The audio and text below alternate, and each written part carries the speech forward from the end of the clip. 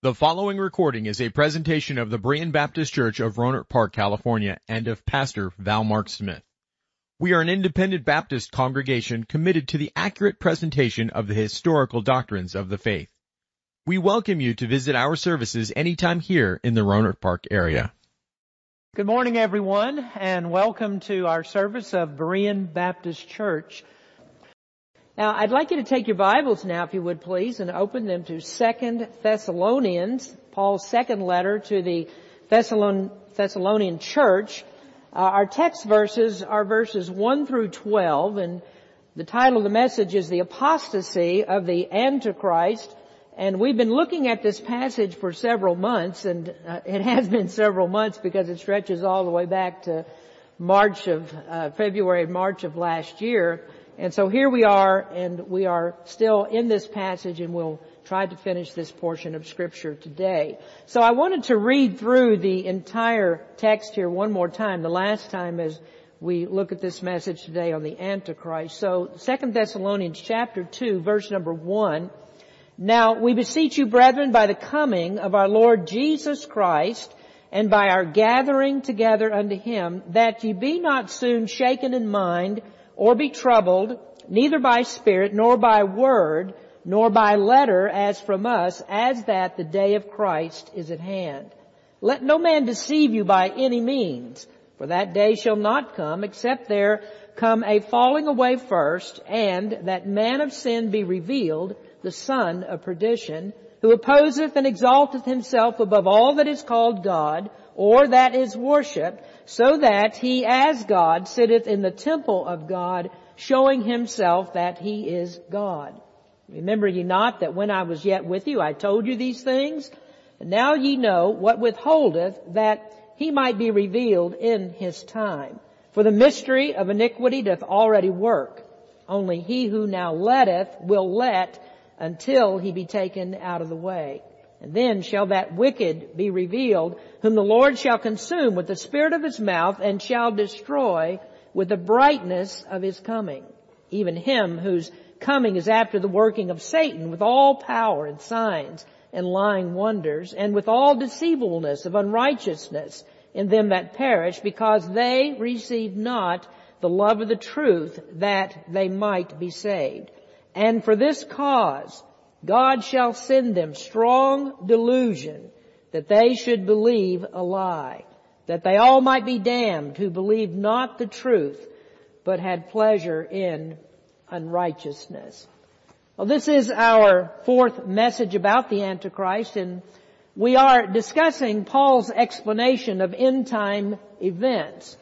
These two letters to the Thessalonian church were written primarily because the church was going through persecution, and they were confused about the end times and when the Lord would come back and when He would take His church out of this world and then would begin the shutdown of this current world's existence.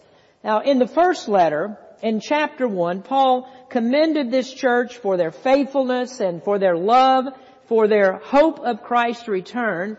And to Paul, this was a model church, a church that he could use as an example to others that he taught. He could recall how they received the Word of God in that church and how they've been faithful to the Word they received. He said that they were practicing the Lord's command to be witnesses of the gospel. And they announced their faith to those that were in the surrounding communities, so that Paul didn't need to go back over that area to speak to people who had never heard the gospel before. And this is because that church was good about sending the gospel out from that church so people could be saved. So they were a strong church, and others were being saved because of their faithfulness. But there's a problem when a church is strong like this. It's a problem with the world. It's a problem with Satan. That whenever a church becomes influential, when it becomes a place where people are being saved and the gospel is propagated and the gospel is growing and the church is doing well, then you can be sure that Satan will oppose that church. You can be sure that his demons will be sent out. The evil forces of darkness will rise to try and strike that church down. And what Satan does is he prods wicked men to stop the truth from reaching people and converting the souls of lost sinners. And so as Satan does this, persecution arises, and he uses that to discourage God's people. That's always been his tactic. And so this means that Christians must be ready. We always must be aware that Satan is out there. As we studied in our series about Christian warfare, Satan is relentless in his attacks against God's people. This world is Satan's domain, and he fights to hold on to it. And so when he's losing territory, you can be sure that he's going to try and maintain his control, and so he will be after us. And we must not be confused by the devil's lies, and we must not give up the faith that we have in Christ and the resolve that we have to serve him. We never surrender the truth. Well, the devil's lies and the devil's tactics were the problem for the Thessalonian church. Now, if you look at this text in verse number 2, there Paul says, don't be shaken in your mind. Don't be troubled. And then he talks about false teachers, and he says, don't let a false teacher, don't let a false message deceive you. And those were two tactics that Satan used. A spirit is the word that he uses here, which means a false teacher. And he says a word, that means a message or an exposition that's given wrongly, a misinterpretation of God's word. And he says, don't let that trouble you. Don't let it trouble you. Those are two very serious methods that Satan uses, and still he uses those today. But for this church, the third method seemed to be the most troublesome. Paul said, don't be shaken by a letter as from us. In other words, someone had forged a letter and said, this is from the Apostle Paul. And what did that letter say? Well, essentially it said that Paul is wrong. The day of the Lord is at hand, or that Paul had changed his mind about that. Well, the day of the Lord is the time that comes after the rapture of the church. And if the rapture the day of the Lord was there rather, the order is off. The rapture should have come first. They shouldn't be in the day of the Lord. They shouldn't be in the tribulation of the end times. And the problem is, if it's true that they were, then the promise that Paul made, that Christ would return before the day of the Lord and would take them out of the world before the tribulation, that promise can't be true. Now, in the first letter, Paul made it clear that they wouldn't go through the tribulation. He said, God will deliver you from the wrath to come. And he said, God has not appointed you to wrath, but to obtain salvation. Now, salvation there is not speaking about your initial salvation, that's when you trusted Christ, but rather the salvation is salvation from the end times, when the world will be plunged into the worst torments and calamities and destruction in history. So this letter that came from someone, we don't know who, there's not much said in the Bible about it, but it came under the influences of Satan, and it was a lie, and it was sent to tear down the hope of these faithful Christians and to ruin their confidence in the apostle and the gospel that he preached. Now think about this for just a moment. If Paul is wrong about the day of the Lord, if he's wrong that they are going through the tribulation, then can they trust him in the gospel? Can they trust him about how that a person is saved? If he's wrong about this thing over here, then he's probably wrong about this thing over there. And that's the problem that we face with people who say, well, you can believe part of the Bible, but other parts you don't need to. I'll get to that in just a minute, but you really don't need to believe all the Bible. Well, how do you determine which parts are true? Which parts can you trust? How do you know to trust the gospel? No, we have to take it all as the Word of God and believe every word that's written is inspired by the Holy Spirit. Now, in the beginning of the second chapter, it's Paul's intention to set the record straight. Now really what he's doing is reminding them of what he taught before, reminding them of what took place when he was at the church and when he sent them the first letter. So he's going back to a rock solid truth, the rock that never changes. He gave them the Word of God. They believed that it was the Word of God, and that Word cannot change. Now look at verse number 5. He says, "Remember ye not that when I was yet with you, I told you these things?"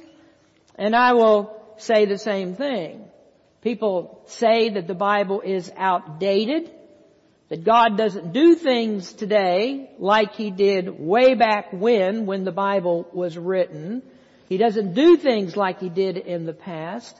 I read something the other day that said, if there are things in the Bible, that's what I mentioned a moment ago, if there are things in the Bible that trouble you, then you can just ignore them. Read the parts that you like, the parts that, don't bother you so much. And this person actually said that's what Jesus did. That Jesus changed the Word in the Old Testament to make it better and to feel less harsh than it appears to be. And I will tell you, that is the devil's lie. I don't know if any of you heard this or not, but it's been now almost a year, I think, since this took place. But there is a pastor named Andy Stanley, who is the son of Charles Stanley. I'm sure most of you have heard him. Andy Stanley pastors a huge church, but one of the things he said is what we need to do as New Testament Christians is to unhitch ourselves from the Old Testament. The Old Testament has no bearing on us anymore. Well, if you do that, then you have just bypassed the entire law of God given in the Old Testament, all the moral law that He's given there. You can't do that. We can't unhitch ourselves from any part of the Bible. It's all God's Word, and we've got to take all of it. And Jesus did not change anything that the Old Testament said. Not one word did He change. He fulfilled much of it, but He never changed any of it. So it's the devil's lie. God never changes. The Word is the same yesterday, today, and forever. And the reason that it is because God Himself is the same yesterday, today, and forever. The Bible is the church's rule of faith and practice. It was in the New Testament when it was given. That's 2,000 years ago. And it is still today because we're still living in the New Testament age. Church is here. It started 2,000 years ago. It is still here, and we're still using the Bible to guide us. Well, in this text, the apostle clarifies the reasons they could not be living in the tribulation of the last times. The persecution that they went through was common persecution. It's persecution that happens to all believers in all ages. Now, we may not experience exactly what they experienced, but this type of persecution has gone on since the first century. It still goes on.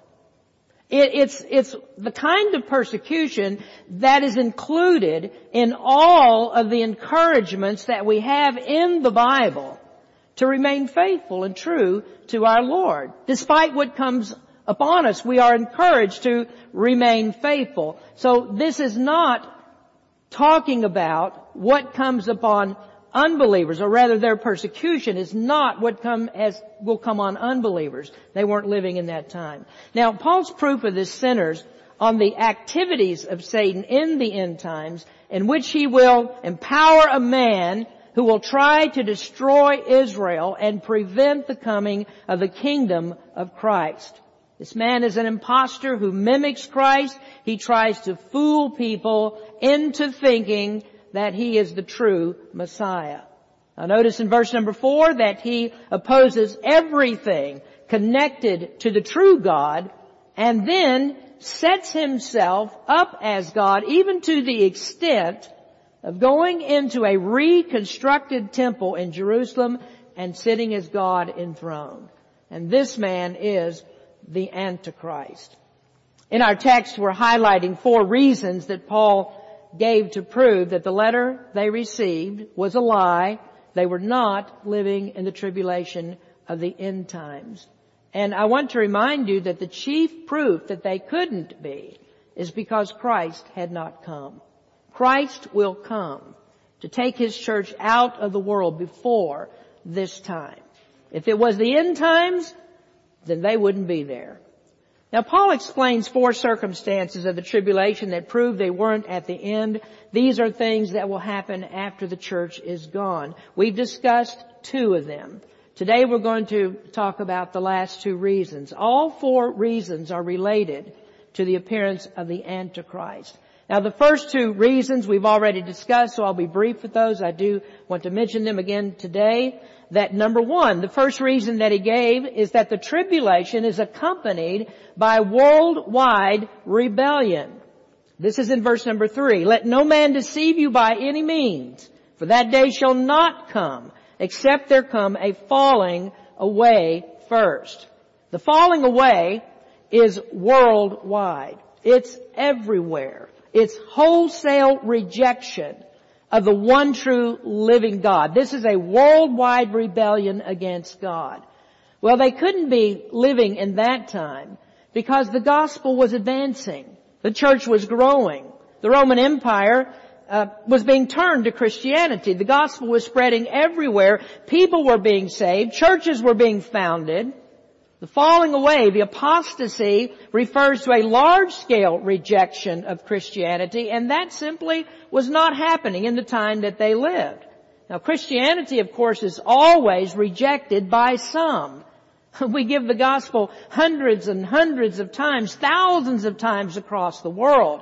And Christianity, the gospel of Christ, is rejected, but there are also many that believe. And we'll see this just a little bit later, that the reason that people believe is because God works in them to believe.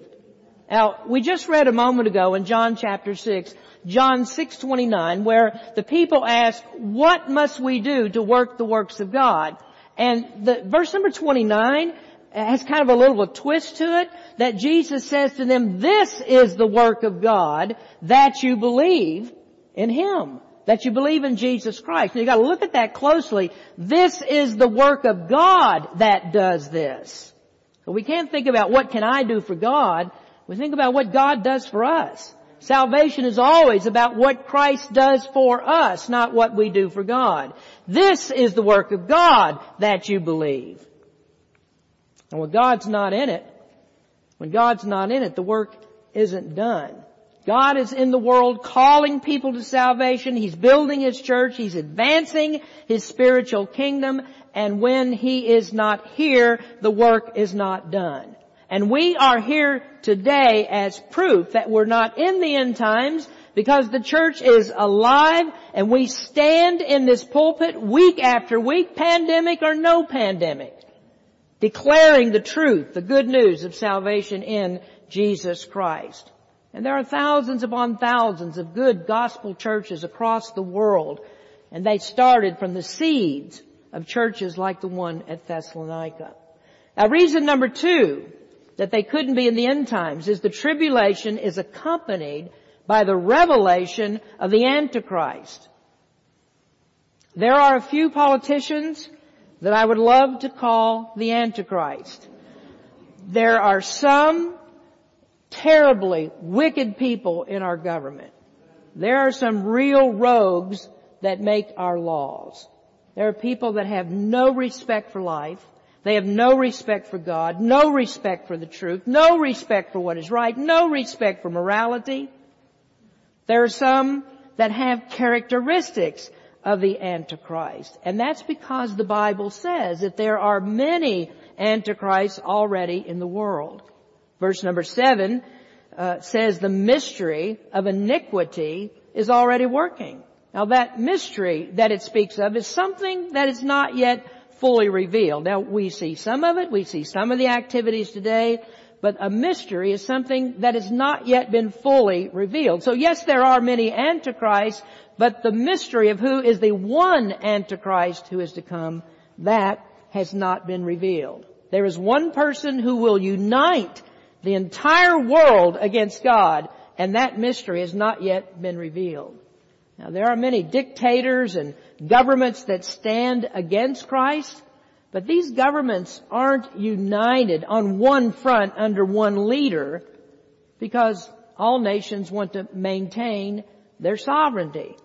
But in the end times, the nations will give up that right. And they will be attracted to a supremely charismatic person who will rise to the top and convince them to consolidate their power under this one power that will rule the world. Now that hadn't happened yet, so they couldn't be in the end times. And they might have been fooled by this. They were living in the Roman Empire, which was exceedingly wicked, but there's a succession of emperors in the empire, not just one, and Rome was always conquering other nations. And the characteristic of the Antichrist when he comes is that he doesn't conquer with war. He comes with a peaceful coalition. Nations gladly join him. They hadn't seen it, and we haven't seen it.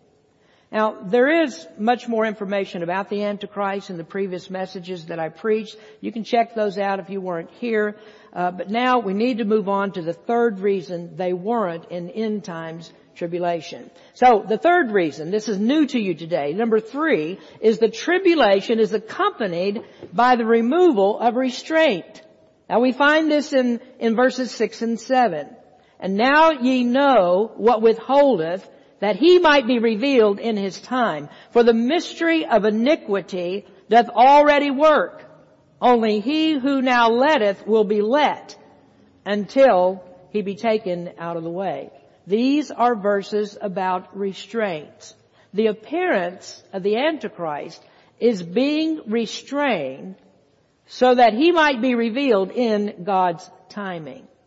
I'm sure that you could imagine that Satan wants more than anything to step up the timing of his attempts to overthrow God. Satan wants the whole world right now. He wants it without any encumbrances. He wants to take every church out of this world. He wants every Christian dead. He wants every influence of God in this world gone.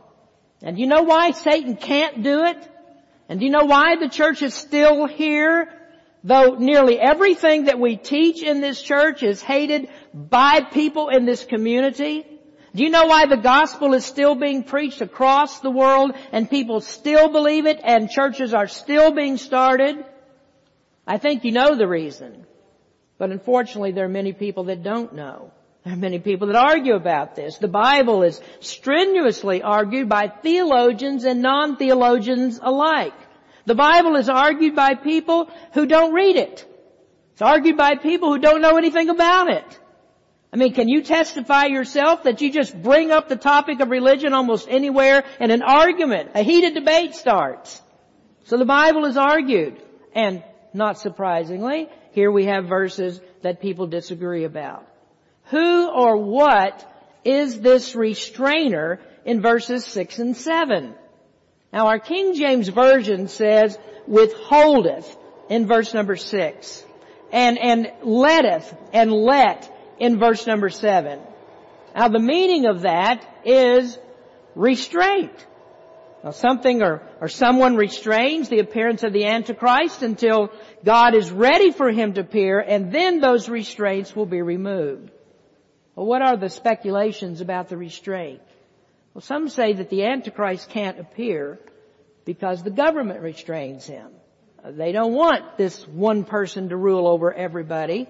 Now, in the New Testament, of course, the government would be the Roman Empire. And the Roman Empire was one of the wickedest the world had seen. They weren't restraining evil. And I'll ask you, where is the government that wants to restrain evil? Ours certainly doesn't. We're not at work trying to restrain evil.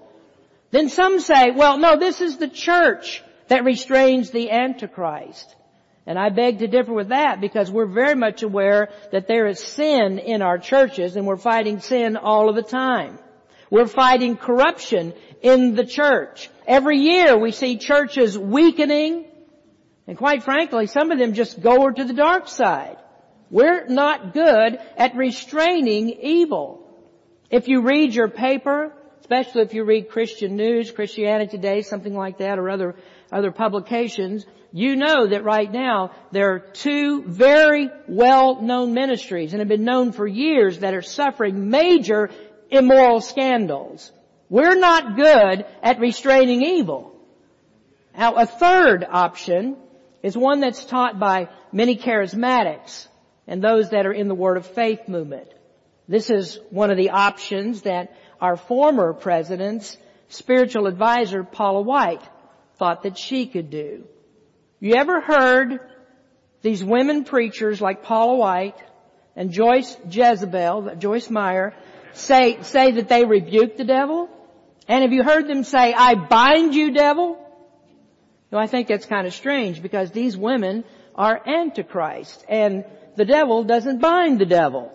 Jesus said the devil isn't divided. He doesn't fight against his own house. And these women preachers are right next to the devil himself. They're influenced by demons. They don't have any power to bind Satan.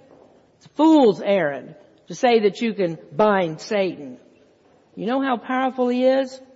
Jesus described the devil's power in the end times. He says this in Matthew 24. Matthew 24:24. "For there shall arise false Christ and false prophets, and shall show great signs and wonders, insomuch that if it were possible, they shall deceive the very elect." Now I want you to hold on to that verse for just a minute. The devil is so powerful that the Apostle Paul said that he blinds people to the gospel of Christ so that the light of the gospel can't penetrate darkened minds.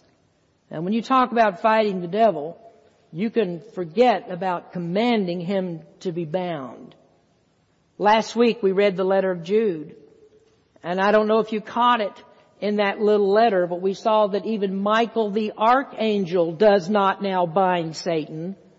So what in the world are these charismatics talking about when they command Satan to be bound? They're fools. And when I say they're fools, that's a compliment to their theology, because it's even worse than that. You remember what Jeremiah said in Jeremiah 17:9? And this congregation, I know very well that you remember it because we quote it often. Jeremiah 17:9, Jeremiah said, "The heart is deceitful above all things and desperately wicked. Who can know it?" The heart is deceitful and desperately wicked. And notice that word desperately. May I read to you John Gill's thoughts on this verse? He said, "Everything in it is wicked. The thoughts of it are evil. The imagination of the thoughts are so. Even every imagination. And that only and always. The affections are inordinate. The mind and conscience are defiled. The understanding darkened. So dark as to call evil good and good evil. And the will obstinate and perverse. All manner of sin and wickedness is in it. It's the cage of every unclean bird and the hold of every foul spirit. All sin is forged and framed in it, and all manner of evil comes out of it. Yea, it is wickedness itself. It is even so to desperation. It is incurably wicked, as it may be rendered. It is so without the grace of God and blood of Christ." That is an intense statement about the human heart and about the will of man. Now here's a point for you. This is the same heart that some say, well, we can just up and decide to trust Christ whenever we feel like it. How? How could that happen? Those who think it can happen think too highly of the human heart. That's not a biblical view of the human heart. Now let me ask you, with a view like that, with a heart like this, what keeps us from living down to our worst depravity? What stops us from doing the worst that we can do? What stops us from doing every evil imagination? What keeps all of us from being murderers and rapists and child molesters and perverts? What is it that stops all of that? Well, let me give you a clue. Romans chapter 1, Paul explained the wickedness of the human heart. And he talked about those who suppress the knowledge of God and will not believe Him. They persist and they persist. And then you know what happens, Paul says? God gives them up to the lust of their flesh to dishonor their bodies between themselves. Now, perhaps this may shock you, but the Apostle Paul, one called by God, one ordained for the preaching of the gospel, the Apostle said they change the natural use of their bodies to go against nature. And he said, men, burn in their lust toward each other. You know what he means? Well, he's talking about gender fluidity. He's talking about homosexuality. He's speaking of sex change and transvestism. And then do you know what he says? God gives them up to a reprobate mind. The homosexual says, no, God made me this way. But Paul says, no, you resisted God. And so he removed the restraints. And that's our clue. The one who restrains evil is God. The one who keeps the elect from being deceived is God. The one who stops any of us from killing our neighbor is God. The one who overrules our thoughts and actions is God. The one who keeps the world from giving itself wholly over to this desperately wicked human heart is God. The one who keeps Satan from pulling out all the stops and throwing the curtains back to reveal the Antichrist is God. God's in control. Now, Satan makes you think he's calling the shots, but even Satan is used by God to judge the world. In the end, Satan is God's tool. And then when God is through with him, through with all of this, and he's judged the world, then Satan will be destroyed. Now, we say this is God. But who specifically in the Trinity restrains evil? Well, the Bible says it's the Holy Spirit. The restrainer is the Holy Spirit. Let me show you this from the Old Testament. The wickedest time in all of human history, up till now, was in the days before the flood. The first worldwide destruction was of the flood. Now, when you ask most people, what is your favorite Bible verse? Most people will go to John 3:16. Usually because that's the only verse they can quote. But John 3:16, that's their favorite. Well, I found Bob back here has a different favorite verse. And his favorite verse is Genesis 6:5. Is this not correct, Bob? And it says, and God saw that the wickedness of man was great in the earth, and that every imagination of the thoughts of his heart was only evil continually. Sounds a lot like what Jeremiah said, doesn't it? You know what comes before this? What comes before that is that God set the timing for the flood. The answer is in verse number 3, where it says, and the Lord said, my spirit shall not always strive with man, for that he also is flesh, yet his days shall be 120 years. And let me tell you what that means. The Lord says, my spirit, that is the Holy Spirit, my spirit shall not always strive with man. This means that God was holding back his vengeance. God restrained some of the wickedness. He held back his retribution against these people, giving them time to repent. And God said the time is 120 years. God gave them 120 years to repent. And then 120 years afterwards, when they hadn't repented, then God stopped striving with wicked men. And so he opened up the heavens and it started to rain. He broke up the subterranean reservoirs of water. They came up from beneath and water came down from above, and the whole world was covered with a flood, and everybody but Noah and his family died. Who restrained that evil so that it was 120 years before God destroyed the world? It was the Holy Spirit. And who stops you from living out the depths of your depravity? It is the Holy Spirit. And what happens in the tribulation? The Holy Spirit pulls back. The Antichrist is revealed. And the Spirit stops restraining evil. Nobody has seen such a time. Nobody has seen what happens when the evil heart of man is turned loose and they do as they please and they do all they please. That's the tribulation. That's the end times. And the Thessalonians hadn't seen anything like that. And this was proof they were not living in the tribulation. But I'll caution you about this. The Holy Spirit, of course, is God. He's God all the time. He's present everywhere, all the time. And so the Holy Spirit, though He will not restrain evil, does not mean that He will be absent from the world. No, He's still here. He works when and where He chooses. And so some people will be saved in the tribulation, specifically Israel. That's the time that Israel comes to Christ. And it's only the Holy Spirit that can do that. And I'll tell you that no one has and no one ever will come to Christ without the work of the Holy Spirit. Now you can think what you like about what the wicked heart can do. It can't do this. It can't decide to come to Christ until the Holy Spirit decides it will come to Christ. And when that happens, the Holy Spirit effectually calls the sinner. He won't come until He does, and when He calls, they always come.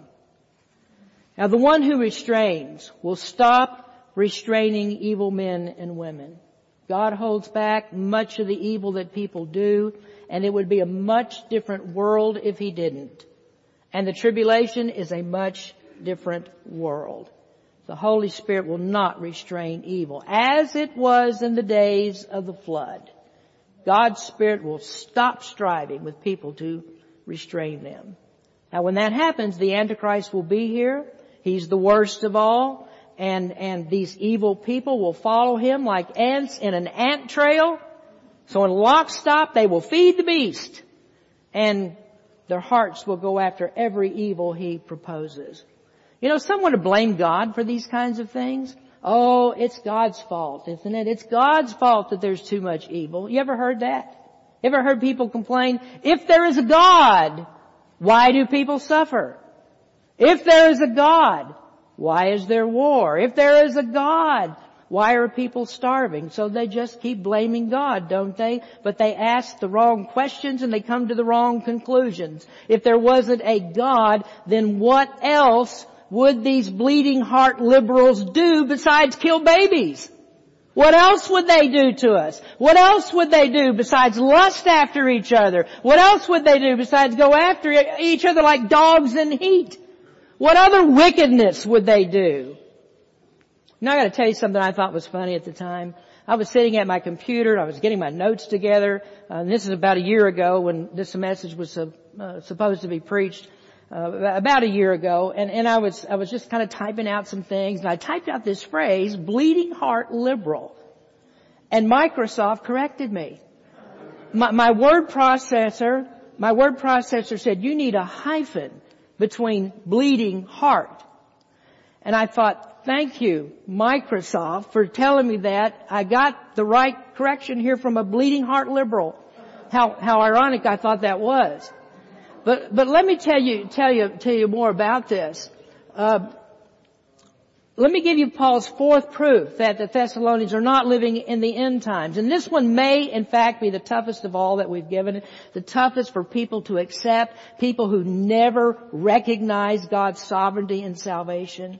Reason number 4 is the tribulation is accompanied by lies substituted for truth. So the tribulation is accompanied by worldwide rebellion. It is accompanied by the revelation of the Antichrist. It is accompanied by the removal of restraint. And now fourthly, the tribulation is accompanied by lies substituted for truth. And verse number 9, the Antichrist will come with power and signs and lying wonders. He will deceive people by making them think his unrighteousness is righteousness. And so he will turn everything upside down so that people believe evil is good and good is evil. That's scary to me because it sounds very much like today. That's what we see today. I mean, everything that I preached to you this morning, all of this is rejected by the world. And so what do we see? Same-sex marriage is good. LGBTQ is good. Abortion is good. Joe and Kamala are good. And some say Trump is good. That's scary when people call good evil and evil good. You know, when I preach against evil, people say that's bad. Now get this in your heart. We are long past the days where politicians are good. It's just different degrees of evil. Now, the toughest part of this section, though, is in verses 10 and 12. The Antichrist comes with lying wonders. And then verse 10.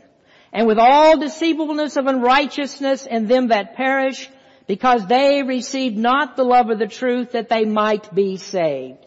And for this cause God shall give them strong delusion that they should believe a lie, that they all might be damned who believed not the truth but had pleasure in unrighteousness. I think that these are some of the most frightening verses in Scripture. Is it possible that people resist God for so long that He withdraws any gracious influences? They want the God of this world, and so the God gives them the God of this world. They don't love truth, so God sends them a lie. Is that hard to accept? Would God stop working for the salvation of people and let people go to hell because they want to? Will He send them a lie to believe instead? I'll tell you something you should pay attention to, and that is we have got to stop trying to make God fit into the model that we think He is. We can't do that. God is no different than what He says about Himself in His Word. Now let me give an example of this. In the Old Testament, God raised Pharaoh, who opposed His people.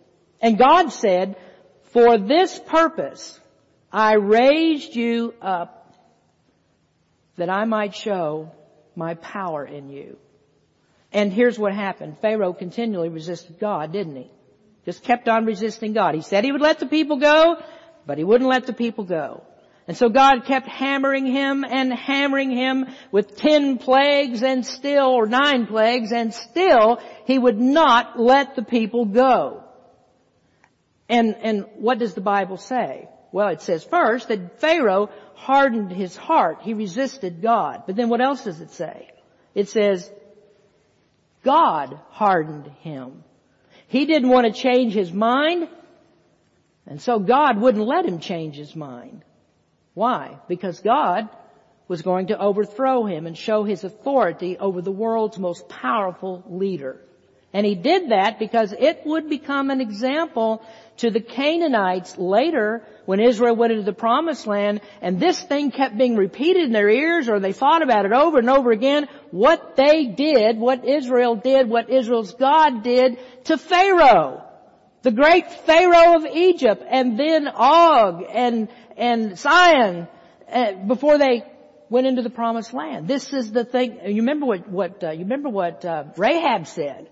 Rahab said, "We were terrified of you." You know, the Israelites, they laid back and wouldn't take the Promised Land because they were afraid of them. But the Canaanites had heard what? Pharaoh, the Red Sea, and all that God did, the plagues, and they were trembling at the thought that the Israelites would come in to overthrow them. Now, God wanted to overthrow Pharaoh. Pharaoh would not let them go because, listen, God never intended that He would let them go. And it was to seal Pharaoh's doom and prove God's sovereignty. And I'll tell you folks, that's hard, isn't it? That's hard to accept, but that's what the Bible says. And you can read it in Romans chapter 9 and in the Exodus. So this is what happens in the end times. People will not believe the truth, and so God gives them up to a reprobate mind to believe lies. And then further, He seals their doom. Nothing that happens, all of the terrible things that happen, all the calamities that come upon the world, nothing convinces them to turn to God. Just like Pharaoh, those 9 plagues, out of this world practically, weren't they? But Pharaoh wouldn't turn to God. And these people in the end times, they will not turn to God, though they see so much, they will not trust the real Christ. And why won't they trust Him? Because it's too late. God won't let them. God does not change their minds about their evil. And that has to happen before anyone comes to Christ. Now let me tell you the importance of this concerning the reason that anyone comes to Christ in salvation. And I said it, and I've said it. You can't come unless God lets you. And you can't say, well, today I think that I'll become a Christian. You know why you can't say that? Because there is nobody who thinks that way. There's not a person in the world who thinks this way. That all of a sudden I'm going to change myself and I'm going to come to God. I'm going to give up what I am. I'm going to believe that I'm a sinner. I'm going to trust Jesus Christ. Nobody thinks that way. And they will not think that way until the gospel penetrates their heart by the Holy Spirit using God's Word. Now, I told you to remember Matthew 24:24, didn't I? Satan is so good at what he does that if God did not stop him, he would deceive the elect. Nobody comes to Christ unless God says they can come. Nobody comes until God stops their resistance to the gospel. Well, you hear me say this, and now you wonder, will God let me come? And I say, if you ask that question, the answer is yes. If you ask that question and you come, it's because God already put it in your heart to come. God refuses no one who says, may I come to Jesus Christ? May I come and believe that I am a sinner that deserves nothing? May I come and repent of my sins and ask Jesus to be my Lord and Savior? And you know what the Bible says? What does it say? It says, anyone who believes is given eternal life. We also read that in John chapter 6 a few minutes ago. Jesus said, if you believe, then you will have eternal life. So this passage says, since we're not living in the time that they thought, this passage says, God is still striving with you. God is still pushing back an evil heart that resists Him. It says God has not sent delusion so that you would believe a lie. And so, if you ask, may I? The answer is yes. If you ask, it's because God opened your eyes. He removed Satan's blinders. He took away the deceitfulness of your desperately wicked heart, and He gives you faith to trust Him. You know, so many people are worried about the doctrine of election. Well, Christ said He had an elect. Didn't He say that? Paul said He has His elect. We only need to go on and read verse 13, which we will soon. Let me make it for you, make it simple for you. If you ask and believe, then you are one of God's elect. So there, all you need to do is just leave the whole thing to God and stop arguing about it. Don't worry about it. You believe, you're one of God's elect. Can't get any clearer than these verses. And Paul will follow this up in verse number 13, and he'll show the Thessalonians, you don't need to worry about this delusion that's coming. That's not for you. You don't need to fear the Antichrist. You don't need to fear this persecution. You don't need to fear judgment. You don't need to fear the wrath to come. Why? Because they believed. Now in the first letter, that's what he acknowledged. They believed. That's how I started the message today. It was proof that they were the elect. And Jesus said the elect can never be deceived. Never to the destruction of their soul. Now one last word and I close. Today is the day of salvation. That's what the Bible says. We are living in the day of salvation. Paul said, now I'm going to give you 4 proofs that you're not living in the tribulation. You don't have to worry about the strong delusion and all of that. Those are things that characterize the day of the Lord. But I want you to notice what Paul did not say. He did not say, then instead I will give you 4 signs of the rapture. And he didn't say just look for these signs and that means the Lord will come. Let me make that simple for you.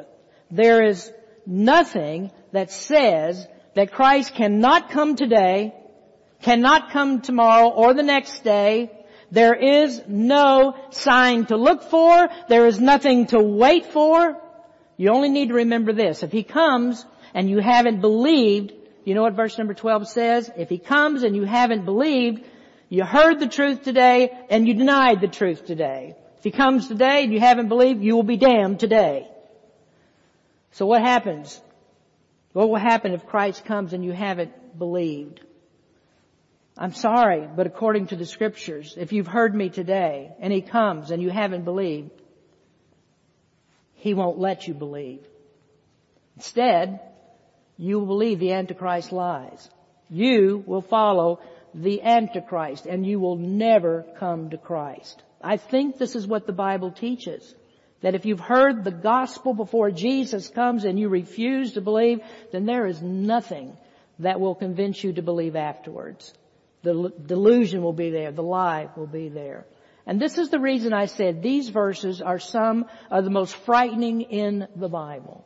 For someone who hasn't believed and knowing that Jesus Christ could come today, this is an extremely frightening, terrifying prospect. That He would come today and you haven't believed. These are not things you speculate with. You don't play around with this. These are frightening verses. But they don't need to be if you trust Jesus Christ as your Lord and Savior today. Christ is here for you today. Do you believe? Then you won't be damned. You've heard the gospel, and if you don't want to believe, then what else can I say? Who would you blame for this? Who would you blame if you die and go to hell? I'm explaining it all to you right now. Would you blame God for that? God, is that God's fault? How? He permitted you to hear the gospel today. And He says, believe it, and you will be saved. The other side of that, refuse it. And hell is your fault. Let's pray. Heavenly Father, we come today recognizing that we are sinners saved by the grace of God. There is nothing in us that makes us deserving of salvation. Our hearts are desperately wicked. And the only reason that we don't live out those depths of our depravity is your Holy Spirit is striving with us today. The gospel is being preached and people may come. The door is open for people to come. And Father, we pray that you work in their hearts that they would. Any person here today who would simply say, I trust Jesus Christ. I repent of my sins. I believe in Him. There's nothing that I can do to save myself. It's all on Jesus. That person will be saved. Believe, and they will be saved. Lord, speak to someone's heart today. We thank you again for the opportunity to preach the gospel. Though some things are hard, difficult for us to understand, they are in the Word. And we thank you, Lord, that you are sovereign in it all. Salvation is in Jesus Christ, and that's the message that we preach. In Jesus' name we pray. Thank you for listening to this presentation of the Berean Baptist Church of Rohnert Park, California. If you would like further information about our church, please feel free to call us at area code 707-584-7275 or write to us at Berean Baptist Church, 6298 Country Club Drive, Rohnert Park, California, 94928. Additionally, you may visit us online at www.bbaptist.org.